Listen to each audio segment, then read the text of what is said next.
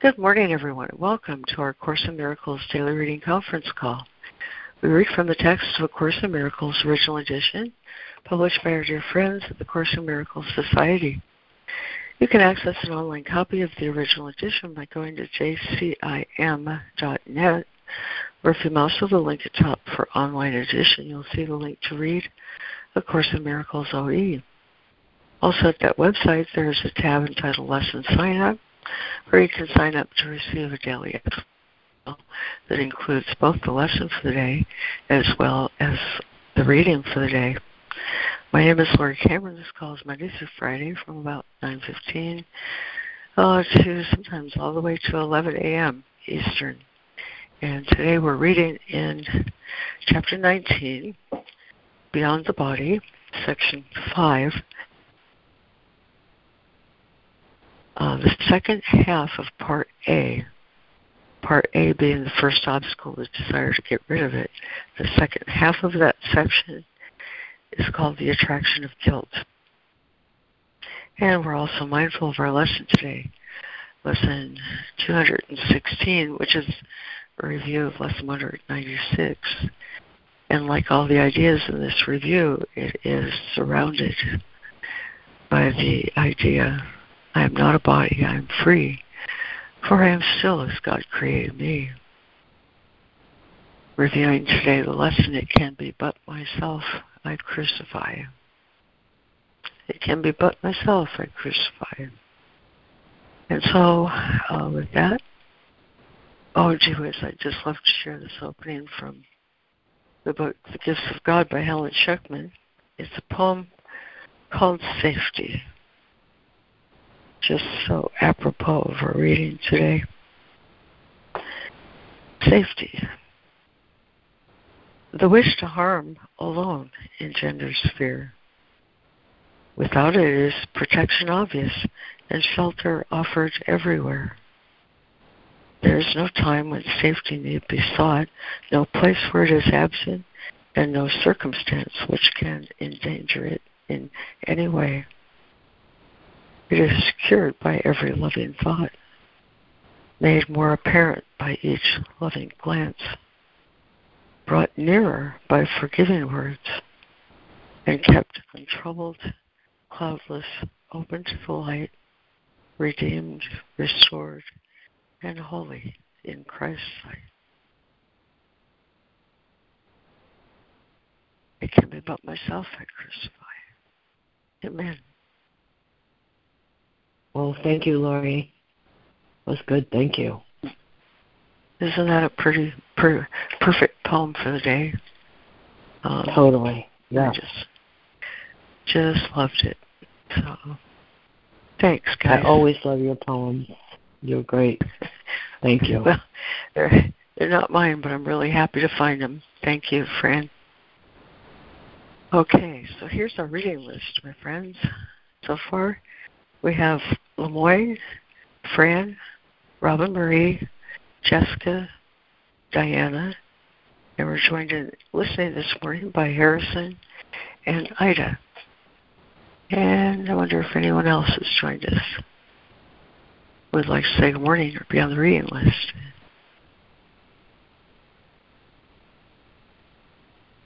Not so far. Okay. One moment. Let me get a sip here.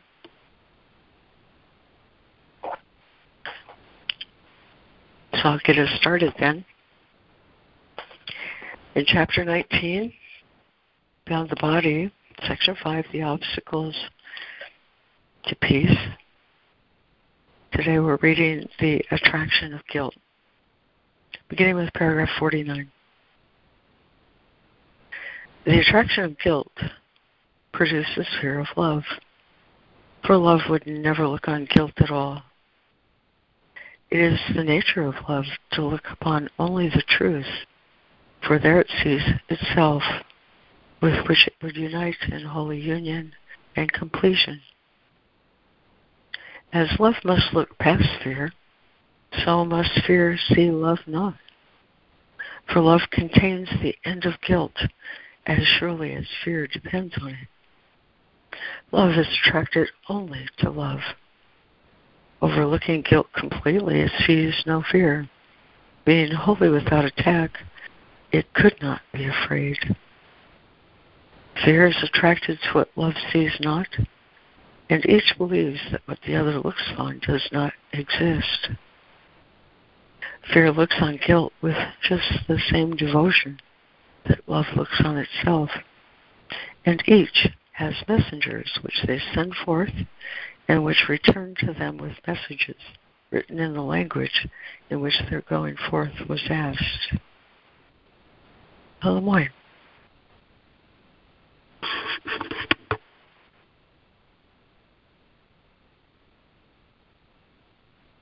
Okay. Back here. Chapter 19, Beyond the Body.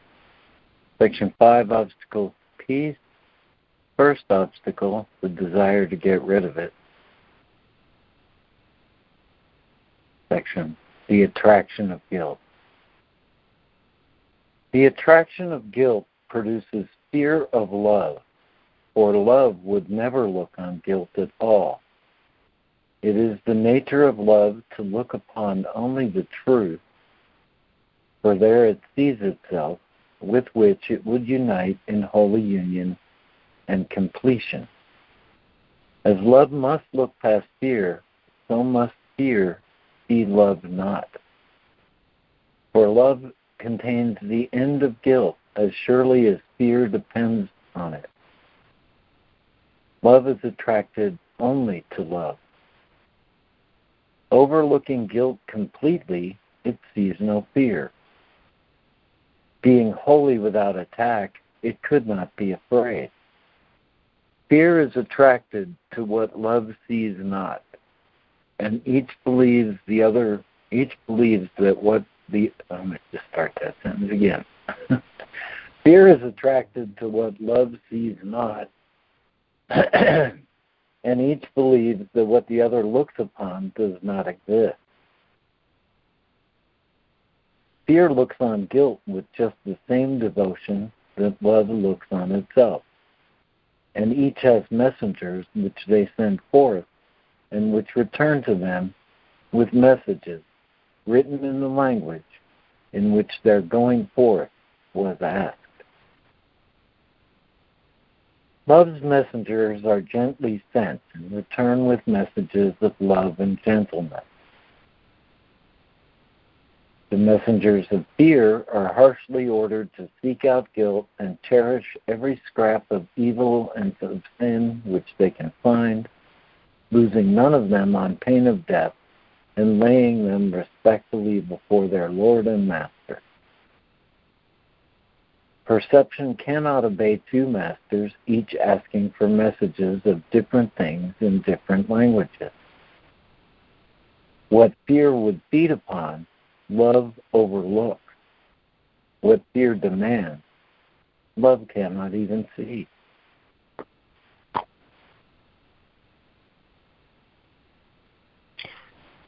Thank you, Lemoyne and Fran. 50. Love's messengers are gently sent and return with messages of love and gentleness. The messengers of fear are harshly ordered to seek out guilt and cherish every scrap of evil and of sin which they can find, losing none of them on pain of death and laying them respectfully before their Lord and Master. Perception cannot obey two masters, each asking for messages of different things in different languages. What fear would feed upon, love overlooks. What fear demands, love cannot even see. 51. The fierce attraction which guilt holds for fear is wholly absent from love's general perception. What love would look upon is meaningless to fear and quite invisible. Relationships in this world are the result of how the world is seen, and this depends on which emotion was called on to send its messengers to look upon it and return with word of what they saw. Fear's messengers are trained through terror, and they tremble when their master calls upon them to serve him, for fear is merciless even to its friends. Its messengers steal guiltily away in hungry search of guilt, for they are kept cold and starving and made very vicious by their master, who allows them to feast only upon what they return to him.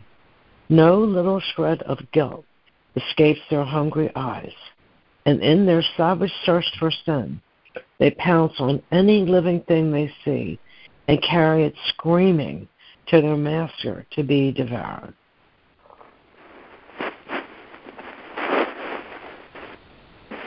Thank you, Fran.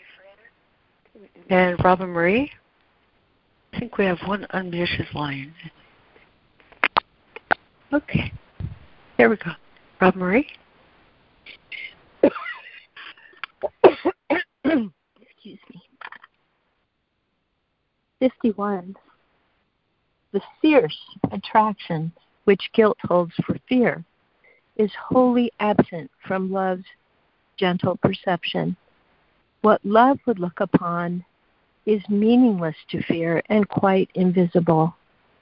Relationships in this world are the result of how the world is seen, and this depends on which emotion was called on to send its messengers to look upon it and return with word of what they saw. Fear's messengers are trained through terror, and they tremble when their master calls upon them to serve him. For fear is merciless even to its friends. Its messengers steal guiltily away in hungry search of guilt, for they are kept cold and starving and made very vicious by their master, who allows them to feast only upon what they return to him. No little shred of guilt escapes their hungry eyes, and in their savage search for sin, they pounce on any living thing they see and carry it screaming into the world to feast upon it.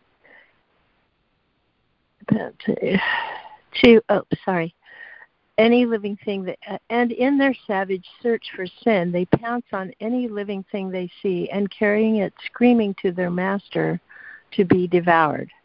52. Send not these savage messengers into the world to feast upon it and to prey upon reality, for they will bring you word of bones and skin and flesh. They have been taught to seek for the corruptible and to return with gorges filled with things decayed and rotted. To them such things are beautiful because they seem to allay their savage pangs of hunger, for they are frantic with the pain of fear, and would avert the punishment of him who sent them forth by offering him what they hold dear.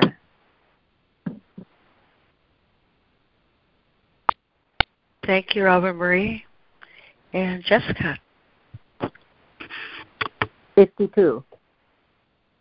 Send not these savage messengers into the world to feast upon it and to prey upon reality, for they will bring you word of bones and skin and flesh. They have been taught to seek for the corruptible and to return with gorges filled with things decayed and rotted. To them, such things are beautiful because they seem to allay their savage pangs of hunger, for they are frantic with the pain of fear and would avert the punishment of him who sends them forth by offering him what they hold dear. 53. The Holy Spirit has given you love's messengers to send instead of those you train through fear. They are as eager to return to you what they hold dear as are the others. If you send them forth, they will see only the blameless and the beautiful, the gentle and the kind. They will be as careful to let no little act of charity, no tiny expression of forgiveness, no little breath of love escape their notice.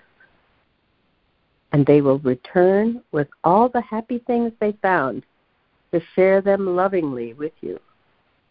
Be not afraid of them. They offer you salvation. Theirs are the messages of safety, for they see the world as kind.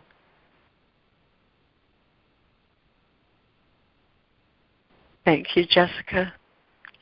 And Diana. Hi, good morning. Number 53.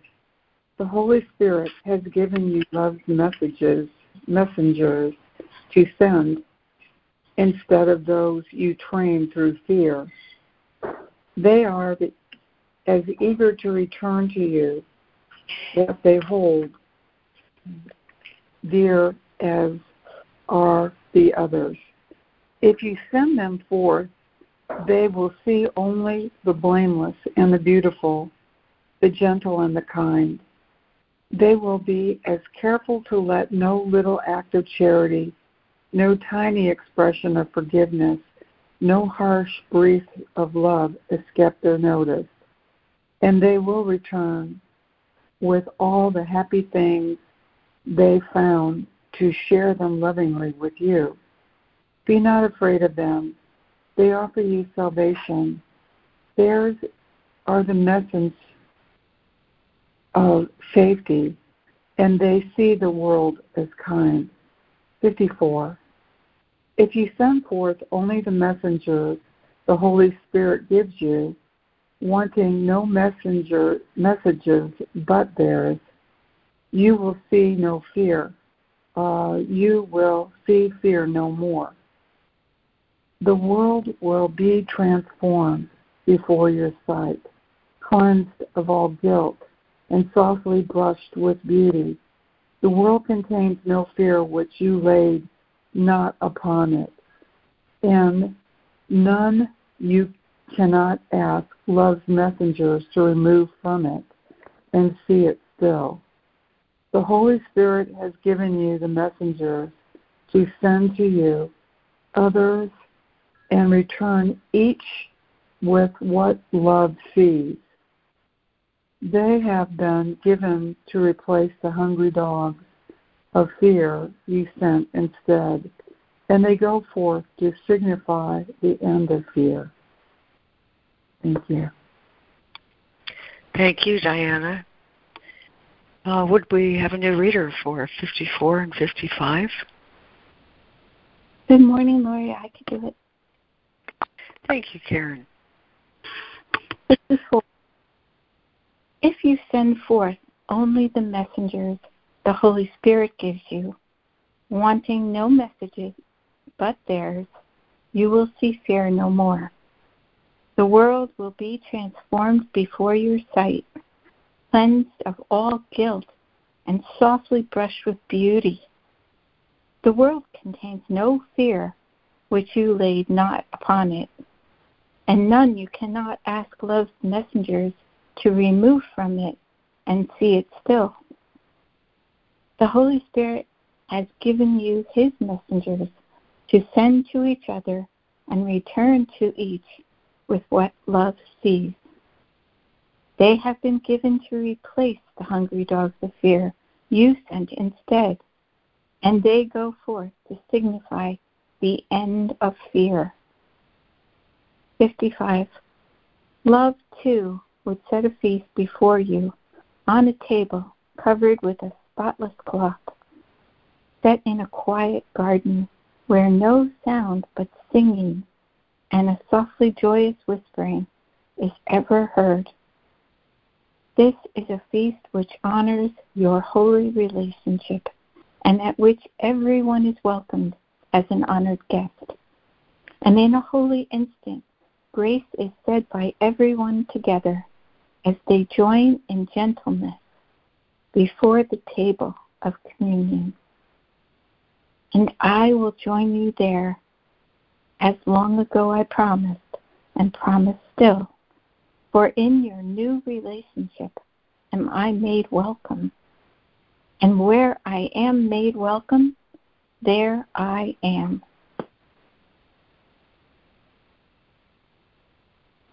Thank you, Karen.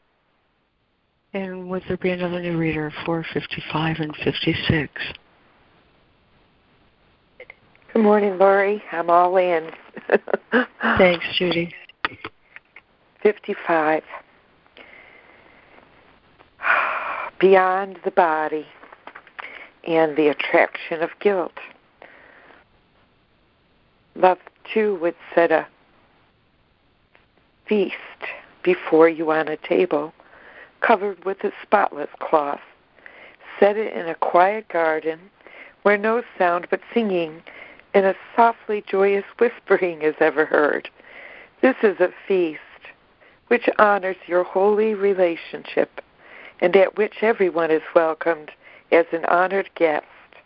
And in a holy instant, grace is said by everyone together as they join in gentleness before the table of communion.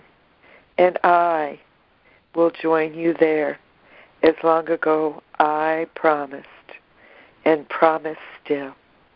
For in your new holy relationship am I made welcome, and where I am made welcome, there I am. I am made welcome in the state of grace, which means you have at last forgiven me, for I became the symbol of your sin, and so I had to die instead of you. To the ego, sin means death, and so atonement is achieved through murder.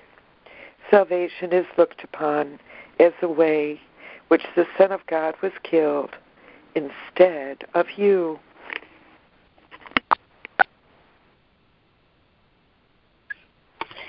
Thank you, Judy.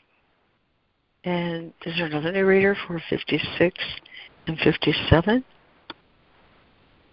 This is Sandra. I can read. Thanks, Sandra. 56. I am made welcome in the state of grace, which means you have at last forgiven me. I'm going to read that again. I am made welcome in the state of grace, which means you have at last forgiven me, for I became the symbol of your sin, and so I had to die instead of you. To the ego, sin means death, and so atonement is achieved through murder. Salvation is looked upon as a way by which the Son of God was killed instead of you. 57. Yet would I offer you my body, you whom I love, knowing its littleness. Or would I teach that bodies cannot keep us apart? Mine was no greater value than yours, no better means for communication of salvation, but not its source. No one can die for anyone, and death does not atone for sin. Yet you can live to show it is not real. The body does appear to be the symbol of sin, while you believe that it can get you what you want. While you believe that it can give you pleasure, you will also believe that it can bring you pain. Thank you, Sandra. And is there one more reader for 57 and 58?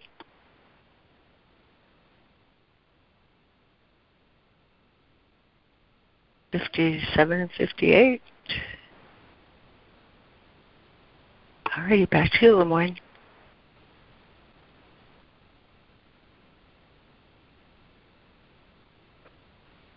Yet would I offer you my body, you whom I love, knowing its littleness? Or would I teach that bodies cannot keep us apart? Mine was no greater value than yours, no better means for communication of salvation, but not its source. No one can die for anyone, and death does not atone for sin. Yet you can live to show that it is not real. The body does appear to be the symbol of sin, while you believe that it can get you what you want. While you believe that it can give you pleasure, you will also believe that it can bring you pain. To think you could be satisfied and happy with so little is to hurt yourself.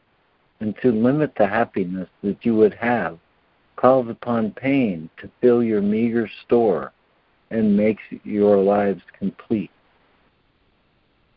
This is completion as the ego sees it, for guilt creeps in where happiness has been removed and substitutes for it. Communion is another kind of completion which goes beyond guilt because it goes beyond the body.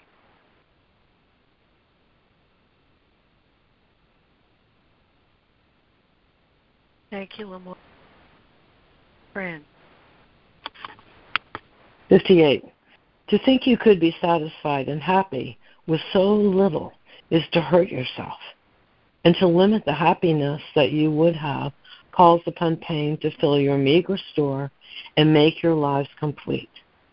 This is completion, as the ego sees it, for guilt creeps in where happiness has been removed and substitutes for it. Communion is another kind of completion which goes beyond guilt because it goes beyond the body.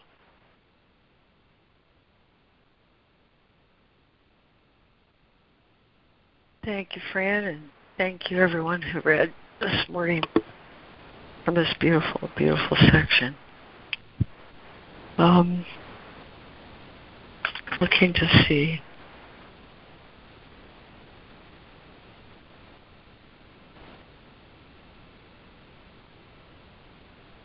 Where are you, 9? Maybe I'll just highlight some of the things that pull it together for me. Starting with paragraph 49. It is the nature of love to look upon only the truth, for there it sees itself with which it would unite in holy union and completion. Love contains the end of guilt, as surely as fear depends on it. Love is attracted only to love. Fear is attracted to what love sees not.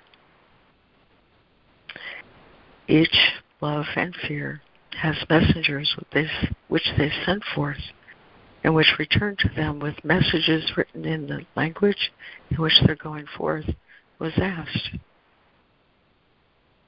Love's messengers are gently sent and return with messages of love and gentleness. Perception cannot obey two masters, each asking for messages of different things in different languages. What fear would feed upon, love overlooks. What fear demands, love cannot even see. Paragraph 51. Relationships in this world are the result of how the world is seen, and this depends on which emotion was called on to send its messengers to look upon it and return with word of what they saw. 53. The Holy Spirit has given you love's messengers to send instead of those you trained through fear. And if you send them forth, they will see only the blameless and the beautiful, the gentle and the kind. And they will return with all the happy things they found to share them lovingly with you. Be not afraid of them. They offer you salvation. Theirs are the messengers of safety, for they see the world as kind. 54. Send forth only the messengers the Holy Spirit gives you, wanting no messages but theirs, and you will see fear no more. The world will be transformed before your sight, cleansed of all guilt and softly brushed with beauty. The world contains no fear which you laid not upon it, and none you cannot ask love's messengers to remove from it and see it still. The Holy Spirit has given you His messengers to send to each other and return to each with what love sees. They have been given to replace the hungry dogs of fear you sent instead, and they go forth to signify the end of fear.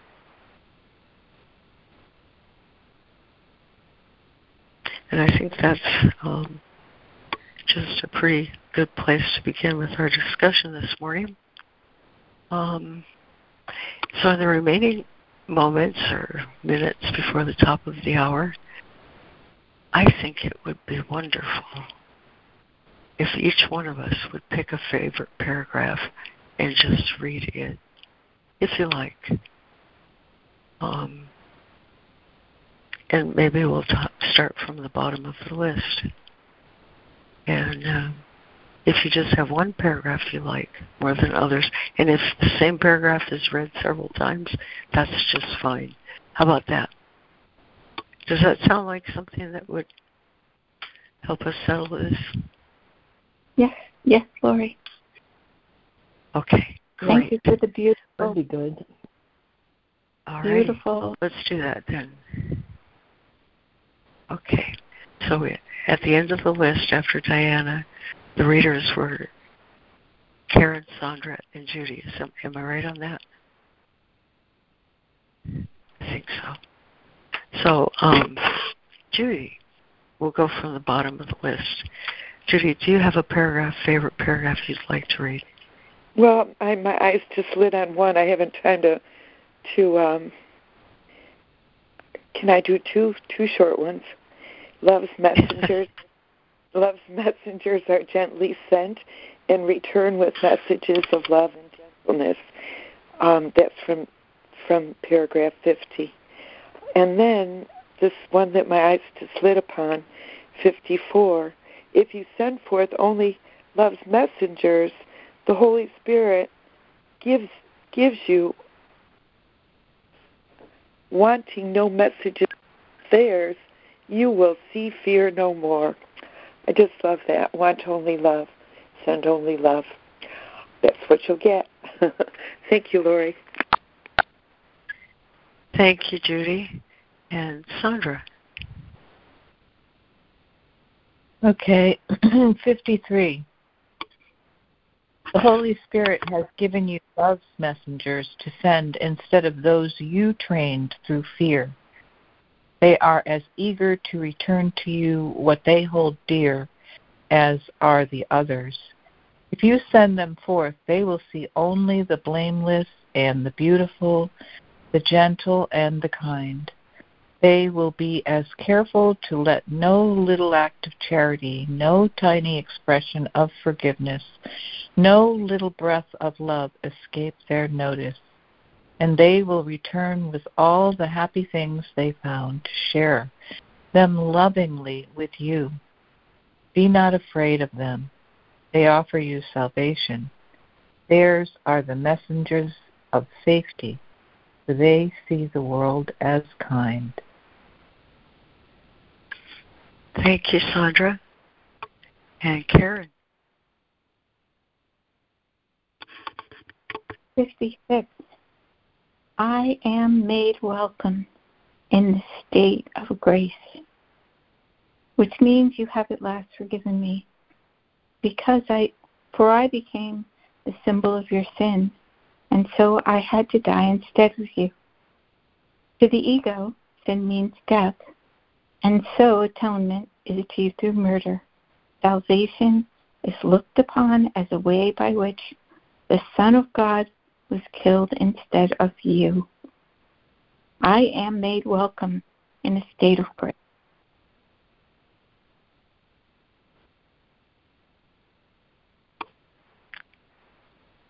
Thank you, Karen. And Diana.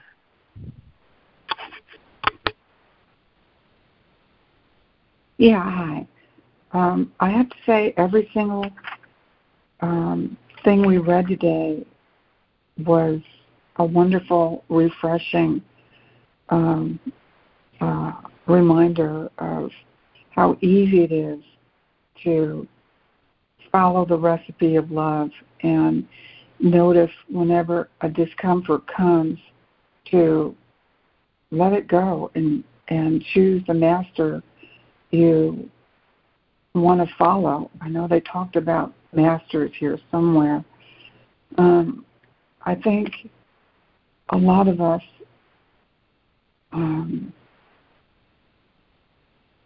wake up and we go about our day and we forget to plug in and life takes over. And a lot of it, we forget that it affects our serotonin and our dopamine. And if you're not choosing the right master, it could lead to sadness, and it affects our overall health. And when we notice and we're not afraid, and we can stop that flow by just choosing again and breathing in love, everything can change. The light goes on. The day changes right before our eyes. But we've got to notice and make that change, and we can. And any second, we can change that day and return to love. The whole chapter was wonderful to hear. I'm complete. Thank you. Thank you, Diana. And Jessica, do you have a favorite paragraph? I can't read a paragraph right now. I have a little tiny baby in my arms. His mommy is taking a nap. So, but he agrees with Jesus. Indeed. Coming straight from there. Thank you, Jessica. Yeah. And Robin Marie, do you have a paragraph you'd like to share?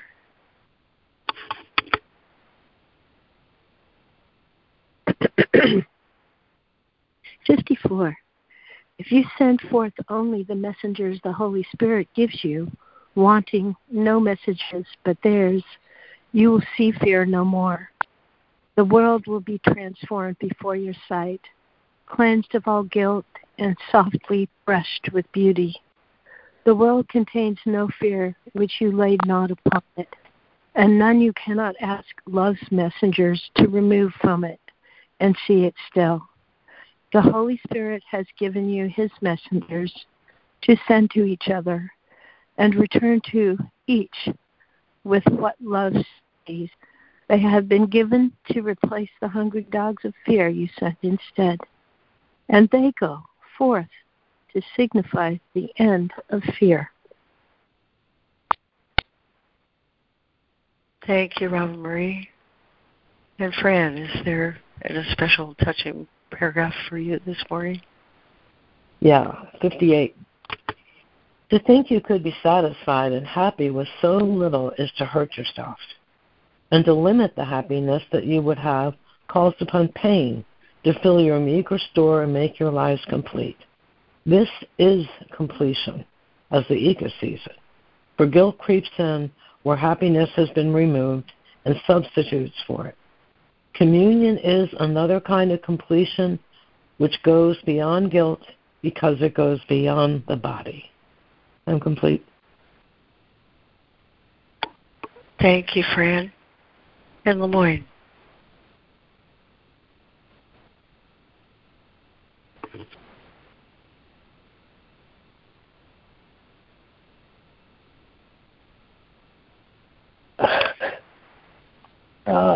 Pick one, huh? Okay. If you can. Let me see.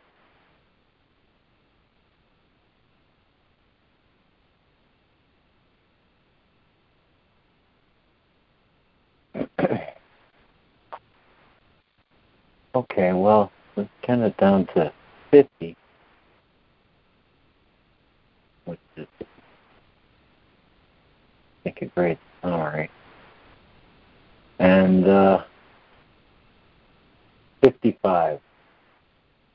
Love, too, would set a feast before you on a table covered with a spotless cloth, set in a quiet garden where no sound but singing and a softly joyous whispering is ever heard. This is a feast which honors your holy relationship and at which everyone is welcomed as an honored guest. And in a holy instant, grace is said by everyone together as they join in gentleness before the table of communion. And I will join you there, as long ago I promised and promise still. For in your new relationship am I made welcome. And where I am made welcome, there I am. Oh, thank you, Lemoyne. And thank you, everyone, for sharing your hearts in this way. So anyway, here we are at the top of the hour, a little past. And Fran, you have our gratitude as you lead us one more time in this review today. So take it away. Thank you. Thank you, Lori. Hi, everybody. We are still in the first part of the workbook on Review 6. And today our lesson is Lesson 216, which is a review of Lesson 196. It can be but myself I crucify. And I thought today, speaking of paragraphs, that I would read 2 paragraphs from the original lesson.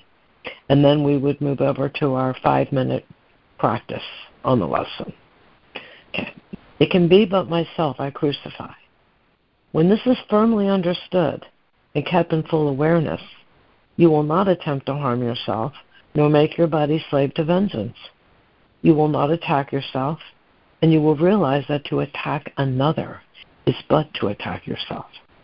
You will be free of the insane belief that to attack a brother saves yourself, and you will understand his safety is your own, and in his healing, you are healed. And then the last paragraph for this lesson. When the fear of God is gone, there are no obstacles that still remain between you and the holy peace of God. How kind and merciful is the idea we practice. Give it welcome, as you should, for it is your release.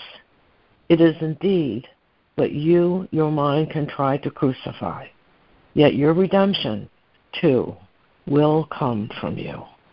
We'll go over to the lesson. Lesson 216. I am not a body, I am free, for I am still as God created me. It can be but myself I crucify. All that I do unto myself. If I attack, I suffer. But if I forgive, salvation will be given me. I am not a body, I am free, for I am still as God created me. We'll do our 5 minutes now.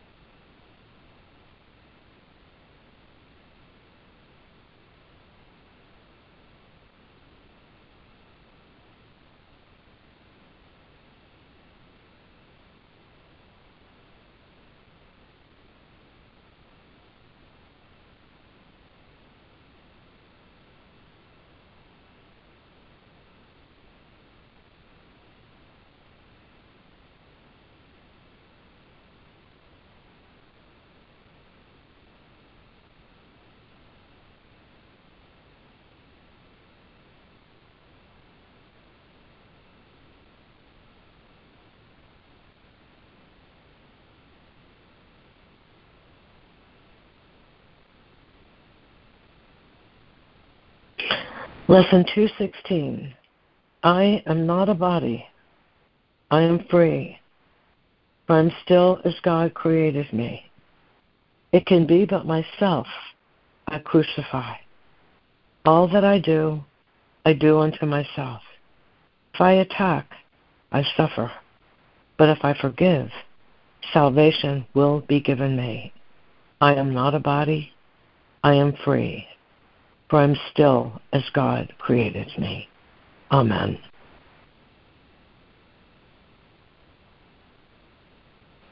Amen. Thank you, Fran. And the floor's open.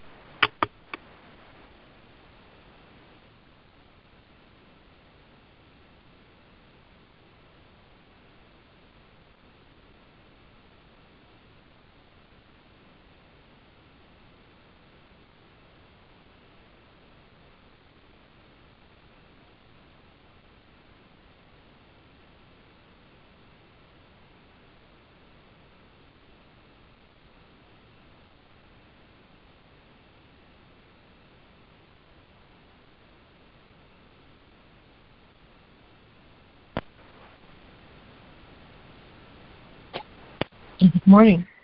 Thank you, Fran. That was beautiful. It's Mindy. I've had lots of reasons to be upset with people yesterday. Lots of good reasons. And I had to stop and say, love is the way I walk in gratitude. And today I have people coming back to redo a ignition cylinder lock that they did for me because the keys aren't working quite right with the rest of the car, the door. And I made a mistake of letting the company that charged the most come out, even though I said, you're the ones that are charging $250, right? Well, the foreign guy on the other end of the line said yes, not understanding that I meant $250. And I ended up getting charged $350 for a job that wasn't done properly. And they're coming back today. And the guy kind of got nasty with us when we weren't able to, we wanted to work it out as to why it was so much. And he ended up leaving and swearing at me. And because he demanded I get my credit card out when my brother was trying to work it out with his PayPal. And I'm realizing that when I got angry with him and angry with my brother, who I thought maybe jumped through hoops, but I'm realizing it's a good learning experience, I did not have a happy heart. And I was also down on myself. Because oftentimes when I do get mad at someone, I'm projecting as a defense mechanism because I'm so angry at myself. And if I don't forgive myself in that moment and I attack, whether I feel it's justified or not, someone made a mistake and they charged me and they blah, blah. If I attack that person,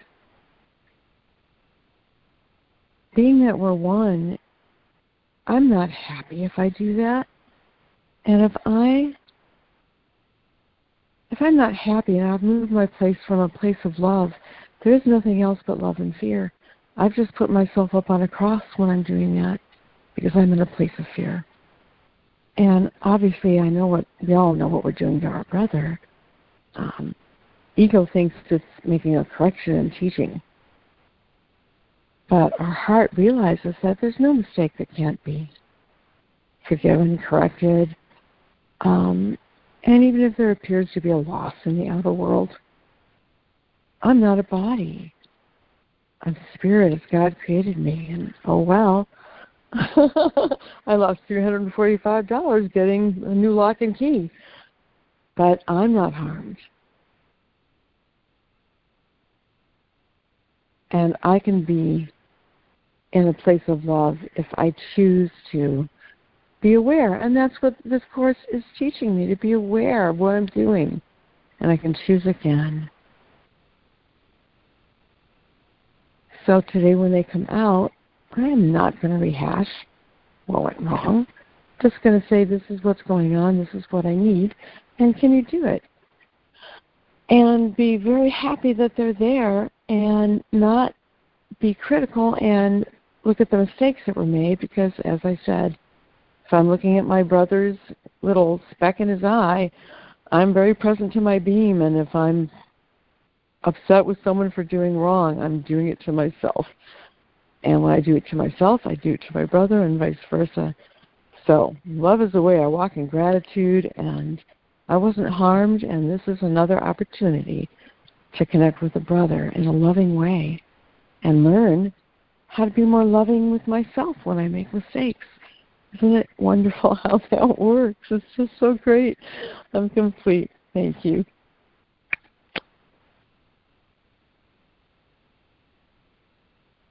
Thank you, Mindy.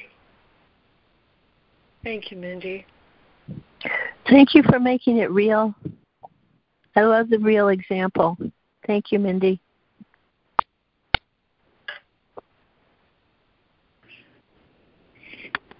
Hi, this is Diana, and my daughter took her 2 kids to Rome, and one of my teenager granddaughters went to Rome with an attitude, and she's having a miserable time, and it's affecting the family. So this was really a wonderful lesson for me to listen to today, and gather some inspiration to text her or call her. I know it's, what they say in the book, it's, it's either love or a call for love, and there's something's going on with her that's creating a bit of pain. But I was talking to my other daughter yesterday, Michelle, and she was talking about being a light worker today and to be consciously aware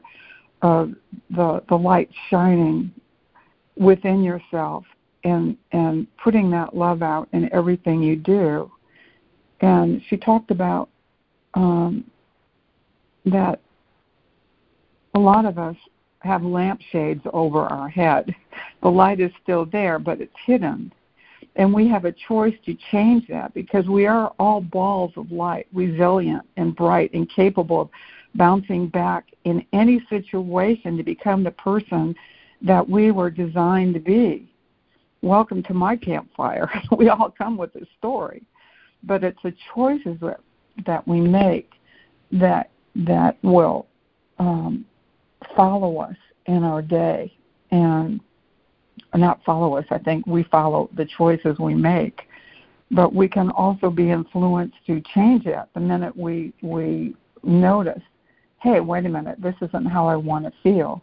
Happiness loves company, and I'm going to step in that circle, and be that regardless of what guest shows up at my door today. And even if it isn't how I would want it to be, the acceptance of love and light and being in the circle of how do I I'm just going to accept this moment and be of service to what love would show me and how I want to be. I want to be as God created me, because it always ends up feeling right and good, and there's no guilt or remorse or having to make amends for that. This was a beautiful lesson. I loved it. I'm complete.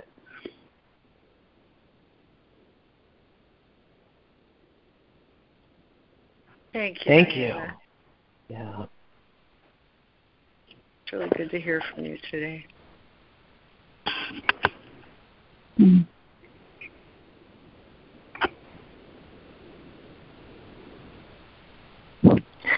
Like it says, Jesus, welcome to my campfire. Sounds like the feast to me. Thank you. You're welcome. I like that too, Robin Marie. Good morning, guys. It's Jude. I so love it being here on this call, and like Robin Marie said, let's make it real. Let's make ourselves real with a capital R. Let's be our true selves. be as God created us, to be spiritual beings of love, sending love and tenderness, tender-hearted, open-mindedness, without judgment, messages to the world. Will you be my neighbor? Will you be my friend? Will you be my helper?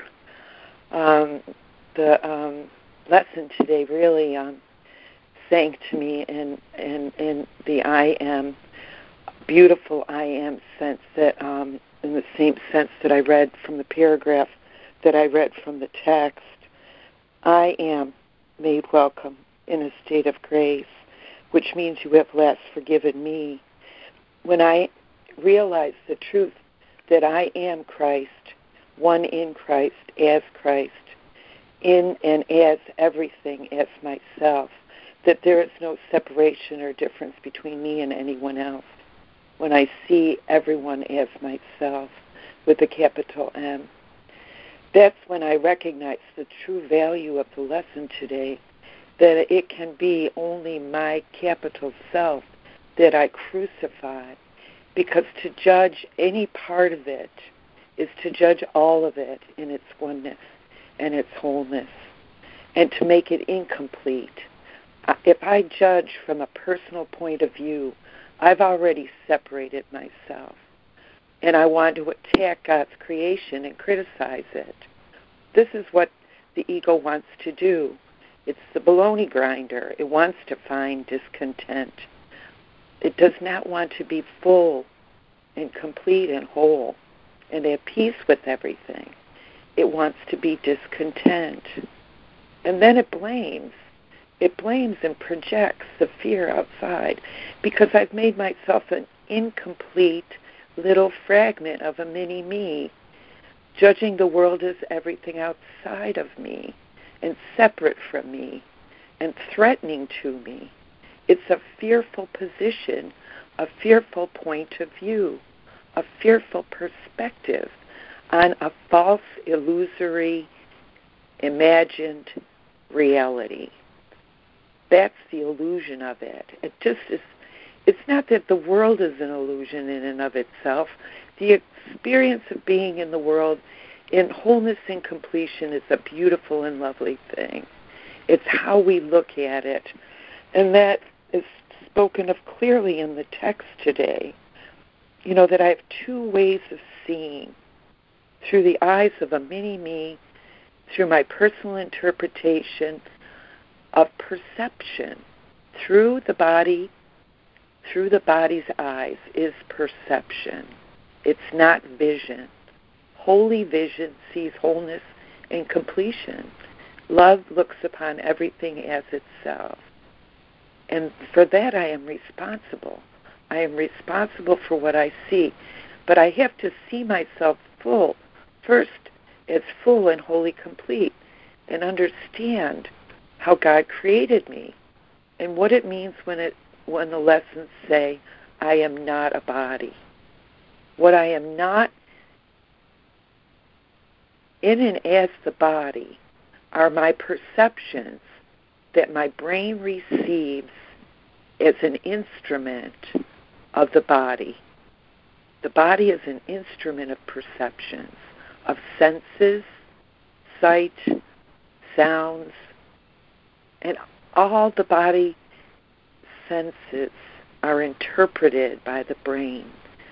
That's the distortion, making ourselves into an image that believes it has an idea what capital reality is. Reality is formless, invisible, changeless, constant, peace, joy, and happiness. It's a huge difference in what we call reality through the eyes of perception, senses, the body, and what we are in spirit through vision and listening to the one voice of God. So I will not crucify my one self today. I will not crucify or judge any perception, because all perception of a physical manifestation is an interpretation. And all anger is an interpretation and not a fact. The Course speaks of this very clearly. Anger is an interpretation from a personal mini-me point of view. And it's a mistake in my self-appraisal that enables the ego to misperceive the entire world. If I look through the eyes of my own perception, through my physical body, all I'm doing is interpreting a physical reality that's limited to a little mini-me.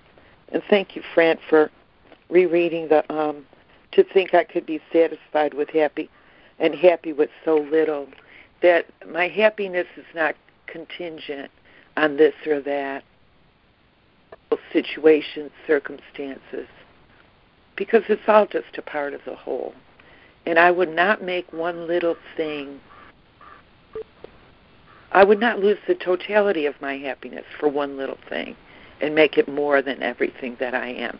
I am complete. Thank you so much, and be full of joy today. It's your natural factory setting. I'm complete. That's great. Thank you, Judy. Thank you. I think it's so wonderful that you don't let just one particular thing mess up your happiness, because I do. And I've been working on that for a while, but maybe not as hard as I could be, but I don't want to beat myself up either, so I want to love myself. But yeah, I do. But when it's one little thing, when it's my health or something, like my physical, emotional health, it doesn't seem to be a little thing when something happens that takes me off course some, the course I've been on. Thank you. I'm complete.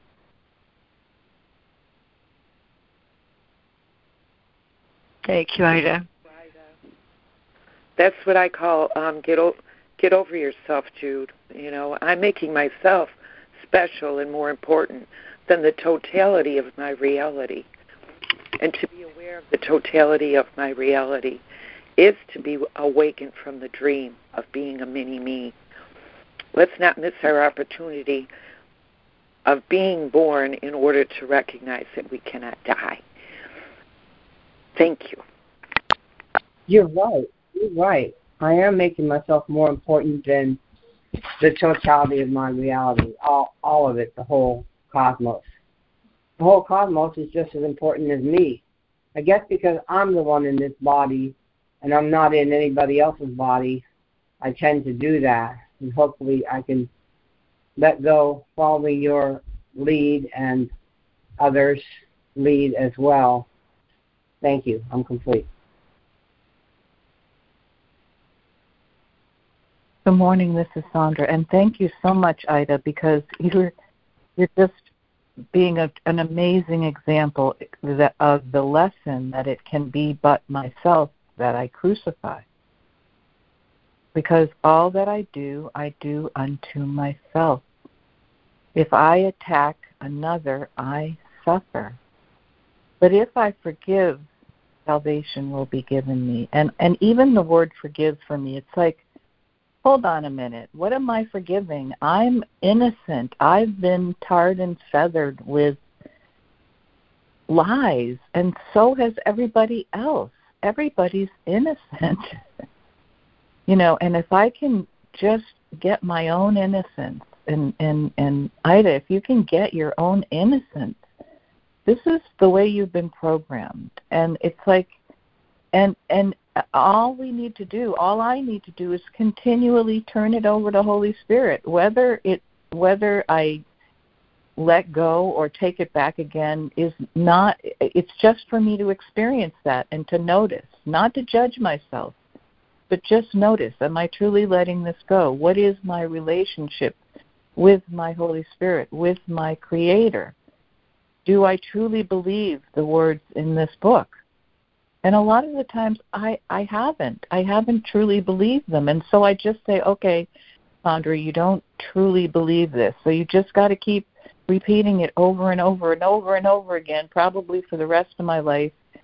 who knows how many lifetimes, until I believe it, until I actually have the experience of it. And I've said this before on this meeting, I'm not in charge of how fast I integrate this material.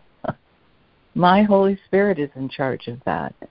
All I can do is keep pouring this truth, keep repeating this stuff over and over and over again until I can integrate it, until it happens.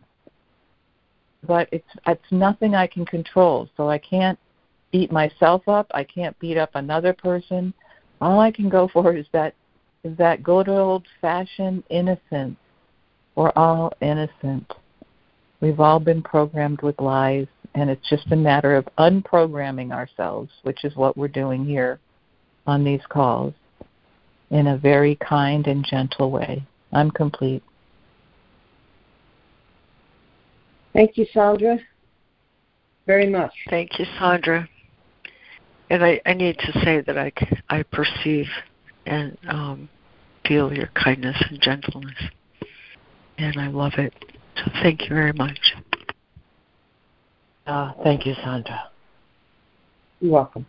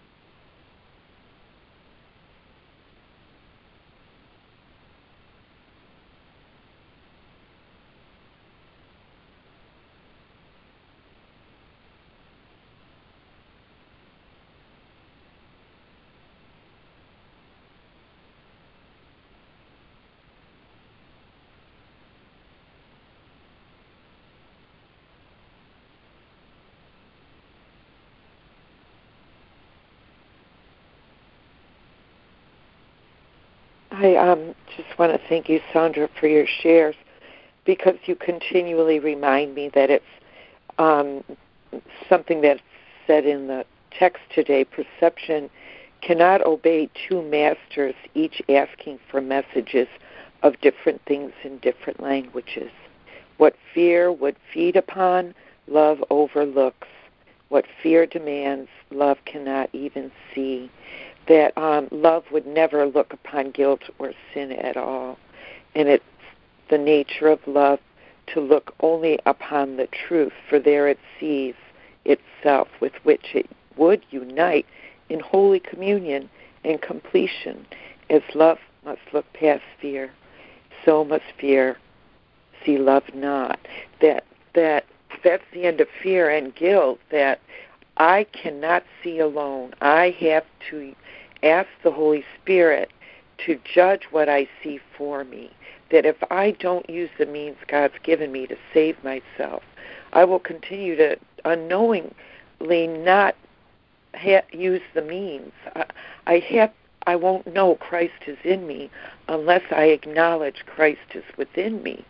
And you always constantly remind us of that I have to ask the Holy Spirit for help. Because if I'm upset or my peace is disturbed, and recognizing the poignancy of what we're reading right now, the topic of peace, that my peace is a changeless constant in my spiritual being. and that it's within my awareness to know that I am the one disturbing my peace, that I'm the one that's desiring to get rid of it, as we just read yesterday, that I am the one that's doing this to myself. I can only crucify myself by attack thoughts, by criticism thoughts, by judging or condemning thoughts, by thoughts of lack in someone, wanting something to be different. And it could be someone else or myself. I am oneself. There is no inside or outside. And that one self is like, it's always already here and now. And that's what makes it so simple and so elegant and such a perfect plan for our salvation, that I can awaken right here and right now, that nothing can touch this perfect peace and joy. If I just stand still and watch it go by, be an innocent bystander and watch the world go by, watch what's temporal and changing and watch it go by through the eyes of innocence. You know, it's like, it's how I see it. I don't have to change myself. And to recognize that sight, that vision looks upon Judy and Judy in her body as all-inclusive in the totality of the reality. That it's not a separate being. Judy is not a separate being. She's a part of the one being that knows itself as itself. So I have to step back and look from behind my body or from above my body, if you want to put it into some kind of, metaphorical language of place and position. Because the position of the ego is in the forehead, and it's all in the personal head. It's so localized and concrete. And that's why I have to understand that that is what I'm not. I am not that brain in that body. That's merely an instrument of perception. And in and of itself, it's an image of perception. And in and of itself, it's one of a million perceptions of which I am the knower of. I'm the witnesser of. And that's what I have to open my mind to. The awareness of the totality of all perceptions, all sensations, all feelings of everybody and everyone as being my one, as belonging to me. And hold it in that loving embrace, that wholehearted, loving, peaceful embrace. This is getting really huge for me now, guys. Look out. I'm complete. Thanks, Judy. This is really big stuff. Really big stuff.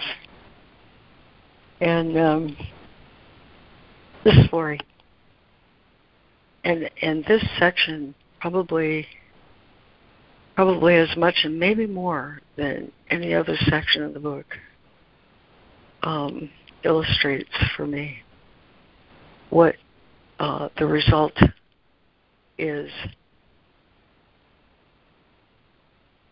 What is the result of adhering to the two different thought systems?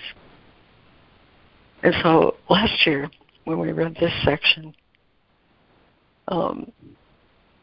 it's easy to get caught in the words, and he uses the words so artistically, so evocatively, that they call upon these words, call upon my heart.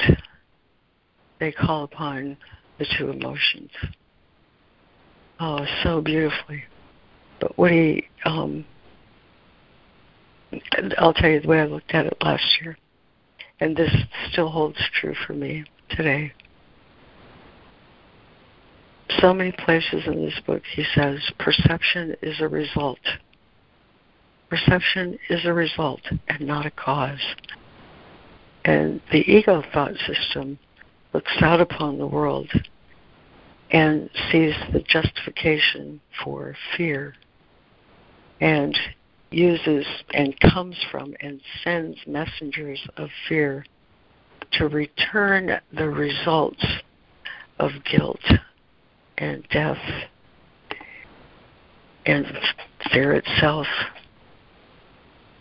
thoughts that are trained through fear, frantic with fear, messengers that are merciless, looking for guilt and sin, gorging themselves. I mean, these words are so evocative. And he's asking me to look at the fact that the two thought systems are based on two different emotions. The ego thought system is based entirely upon the emotion of fear. We only have two emotions, he says. In chapter 12, the two emotions. We only have two. The ego thought system is based entirely on fear, and the thought system of truth is based entirely on love. Love looks only for truth. Okay? And what he wants me to understand is that everything I see is a result of the emotion I call upon. If I call upon fear, my perceptions will return to me. Fearful thoughts, fearful messengers, fearful consequences, fearful results, all of which are based upon the belief in sin. Sin has a consequence of guilt and always leads to fear in a time-bound thought system, based entirely on the ego's continuity itself. And the ego's continuity is based on the belief in sin. It holds the past as guilty as a consequence of sin, and it holds the future fearful as a consequence of the belief in sin. So it's an entirely self-contained thought system based entirely on fear. And the contrast that he sets that against is the thought system of truth, which calls upon love and sends love's messengers. And he says in paragraph 53, I think, or is it 54, somewhere in there, he says, the Holy Spirit gives you love's messengers. And I thought long and deep and hard about that, and the answer I got is that love's messengers are faith. Remember we talked maybe this week or last about the difference between faith and faithlessness. The Holy Spirit gives me faith, gives me strength to call upon the strength of God in me. The Holy Spirit, through faith, gives me the love in which I forgive. The Holy Spirit, through faith, gives me awareness of the light through which I see. Okay? It's an entirely self-contained thought system. And right in the middle of those two thought systems, on my page, I wrote it as a comparison contrast. Compare this to compare this. And each paragraph does that. Compares ego thought to thought system of truth, ego thought to thought system of truth. And in the middle between each is the result of the perceptions. The goal of all this, or the consequence, the result of sending these messengers, the result of calling upon the messengers of love, is my perceptions will be purified. So often we talk about, before God takes the last step, our perceptions need to be purified. Well, that purification is contained entirely in paragraph 54. I send love's messengers through faith. I will want no perceptions except those of truth seen through faith. I'll see fear no more and no guilt. The Holy Spirit has given me faith to send each other and return what love sees. signifying the end of fear. That's what he means when he talks about purified perception. I've let my mind release the thought system of the ego based entirely in fear and embrace the thought system of truth based entirely on love. And as a consequence, my perceptions are purified. I'm not sending those hungry dogs returning. Oh, the words are so evocative, aren't they?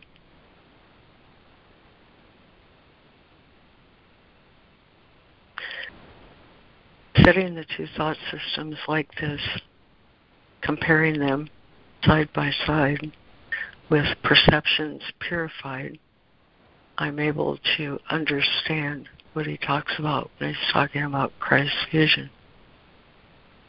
Everywhere he looks, he sees himself because he's calling upon love to return messengers of love. And then we have that one paragraph in there that talks about, you have forgiven me. That was always kind of a mystery. It goes into it more in Course of Love. Forgive me, forgive the creator of the world for having created a world based entirely on relationship. And the idea of forgiving Christ is outrageous to the ego thought system. But it helps me understand so very clearly what he means by forgive me. Everyone I forgive is not doing something for that person. It's withdrawing my projections. And here's where the key to understanding all this is. When he says perception is a result and not a cause. Perception is projection. Perception is projection. You see what you believe is there, and you believe it's there because you want it there. You see what you believe is there, and you see it there because you want it there. And, oh my goodness, when I look at paragraph 54 in that light, the power of this section returns to me. Let me find it in my book.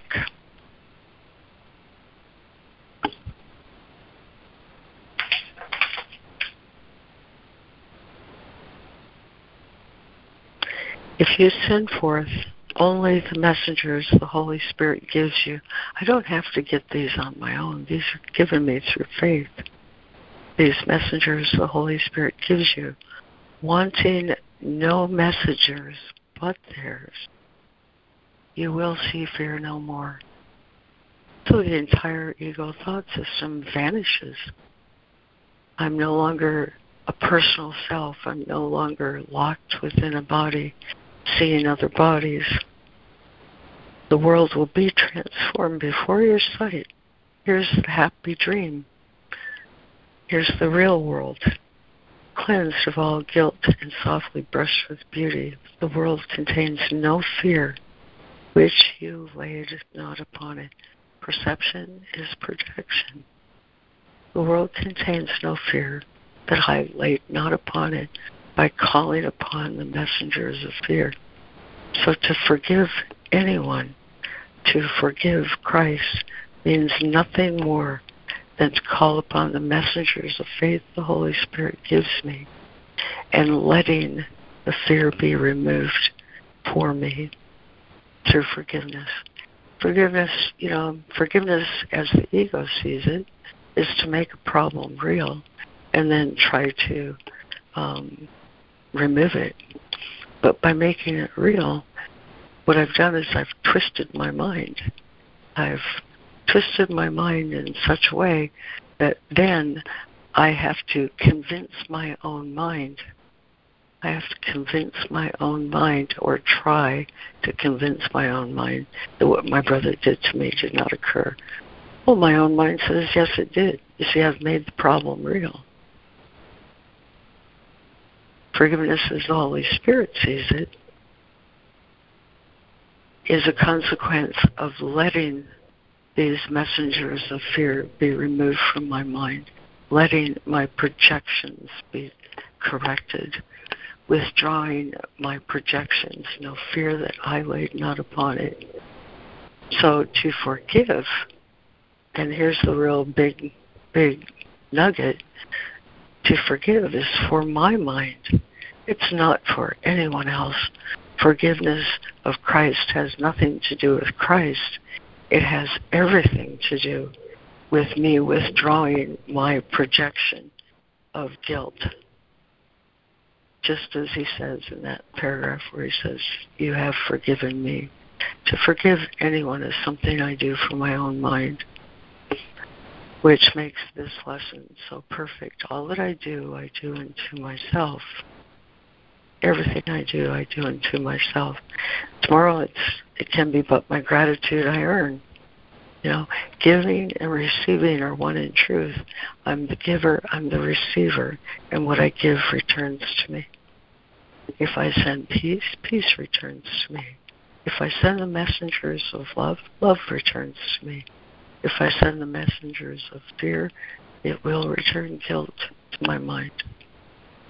So to forgive is what I do for my own mind, to remove the idea of a gap between me and anything. Now my perceptions are purified, and I'm ready for God to take the last step of knowledge. Perception is not knowledge, he says. Even purified perception is still not knowledge. But when the Father takes that last step, which he can only take after my perceptions are purified, I will know God. And to know God is to know knowledge. So, to allow my perceptions to be corrected is what launches me. I mean, it launches me on a rocket into the thought system of truth. That's why forgiveness is the most magnificent tool I have in my toolbox in navigating this life, because everything I do unto myself.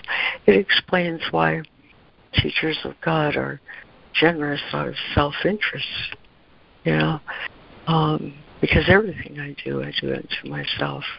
And I'm free to choose, always.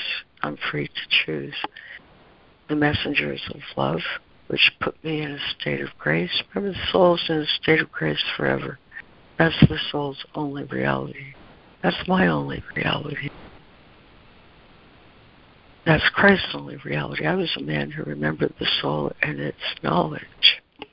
So when my perceptions are corrected through forgiveness, I'm no longer in the thought system of fear, but the thought system of love. And to me, that's the significance of this whole section, that I will return my mind to true communion, to truth, to the thought system of truth, and I will know, capital S, self. My magnificent self includes all of creation, God, the Son of God, and all my brothers. That's how we come to know that we include each other, that we all belong to each other. Every soul is already in my heart. And if I try to pluck that out, it's hard to say it, but it's a wonderful thing to realize that all of the suffering I ever experienced, and I got here through suffering, all the suffering I ever experienced was a consequence of trying to take some part of my heart apart and remove some part of creation from the love that is always there. And that's what causes suffering. Oh, there's so much. If I understand this section, everything else falls into place. Would you take your place among the saviors of the world, or would you leave your brothers in hell and join them there? All of that is explained in this little bitty section about the attraction of guilt, and I'm complete. Oh, thank you, Lori. That was great. Thank you. It was great. You're right. Thank you, Lori.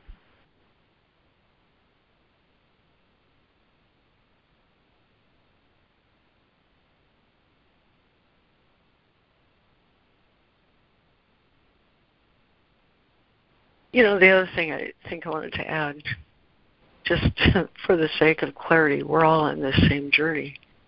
And it's like exactly as Sandra said, you know, my life experiences, you know, life is teacher. He says in Course in Love, all of life is teacher. And our life experiences are perfect for our development and transition from the ego thought system to the thought system of truth. They're orchestrated perfectly for every single soul. We set it up, you know, we set up our own curriculum. And the life experiences that we have are the, I like to think of them as launch pads. You know, right now my launch pad is difficulty with the body. And how do I learn to use forgiveness to launch me into the thought system of truth? And every life experience that we all have does exactly the same thing. What need I release that I might be returned to truth? And there's no set path. The goal is the same, but the doors through which we arrive are all different and perfect for each one of us, and orchestrated from the beginning through our choice with our Creator for the development, the purpose of the development of the soul and the extension of love into the world. And so it's a perfect plan, as you say, Sandra. It's a perfect plan where our life experiences weave together in such a way to serve us for the development of our soul. And you know, sometimes when I reach that realization in meditation, I just weep with the gratitude of everything in my past that's ever served me. At the time, I thought it was horrible. But through the purification of my perception, come to be of great service to me. And that is a consequence of learning to use that tool of forgiveness so that I can return my mind to God. So we have every reason, in spite of how it looks, to be grateful for everything that serves to purify our perceptions and take us to truth. And the plan is a magnificent plan, perfect for the development of the soul's purpose, which is to extend the love of God into creation. So that's about everything I had to say today. I'm just so grateful. And I'm grateful for every voice here that aids and comforts and cares for our individual development as souls of God. Because it's not anything that anyone can do alone. That's why He gave us each other. So now I feel real complete. Great place to be in a Friday. Thank you, everyone. Thank you. Wow, that was great. Good points. Thanks a lot. Yeah. Good place for Friday for all of us. Go ahead, Ida. It is. Oh, thanks, Fran. Sorry, I interrupted. It was a bad habit I got when I was a little kid and my parents were speaking another language and I didn't know when I could go in. But anyway, I want to say thank you for praying for me the last couple of days. I am feeling much better today, and I really appreciate it. Thanks again. Oh, I'm glad to hear that, Ida. I'm so glad to hear that.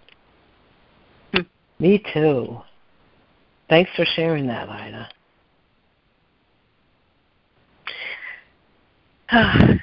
Well, I'm going to end the recording the same way we began it, because the strength of this section and everything contained in it is also contained in this poem by Helen, Safety. And see the world as kind. I mean, she touched on the entire section in this one poem. Safety. The wish to harm alone engenders fear. Without it is protection obvious, shelter offered everywhere. There is no time when safety need be sought, no place where it is absent, and no circumstance which can endanger it in any way.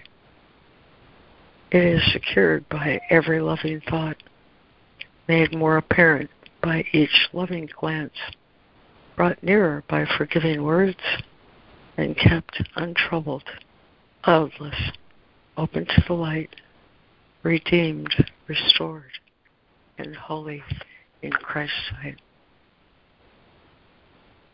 Oh, I'm so grateful for that poem today. This section, for everyone who joined us or listens to this recording now or later, to the way we contribute to more light in the world. Thank you, everyone. And I'm going to end the recording.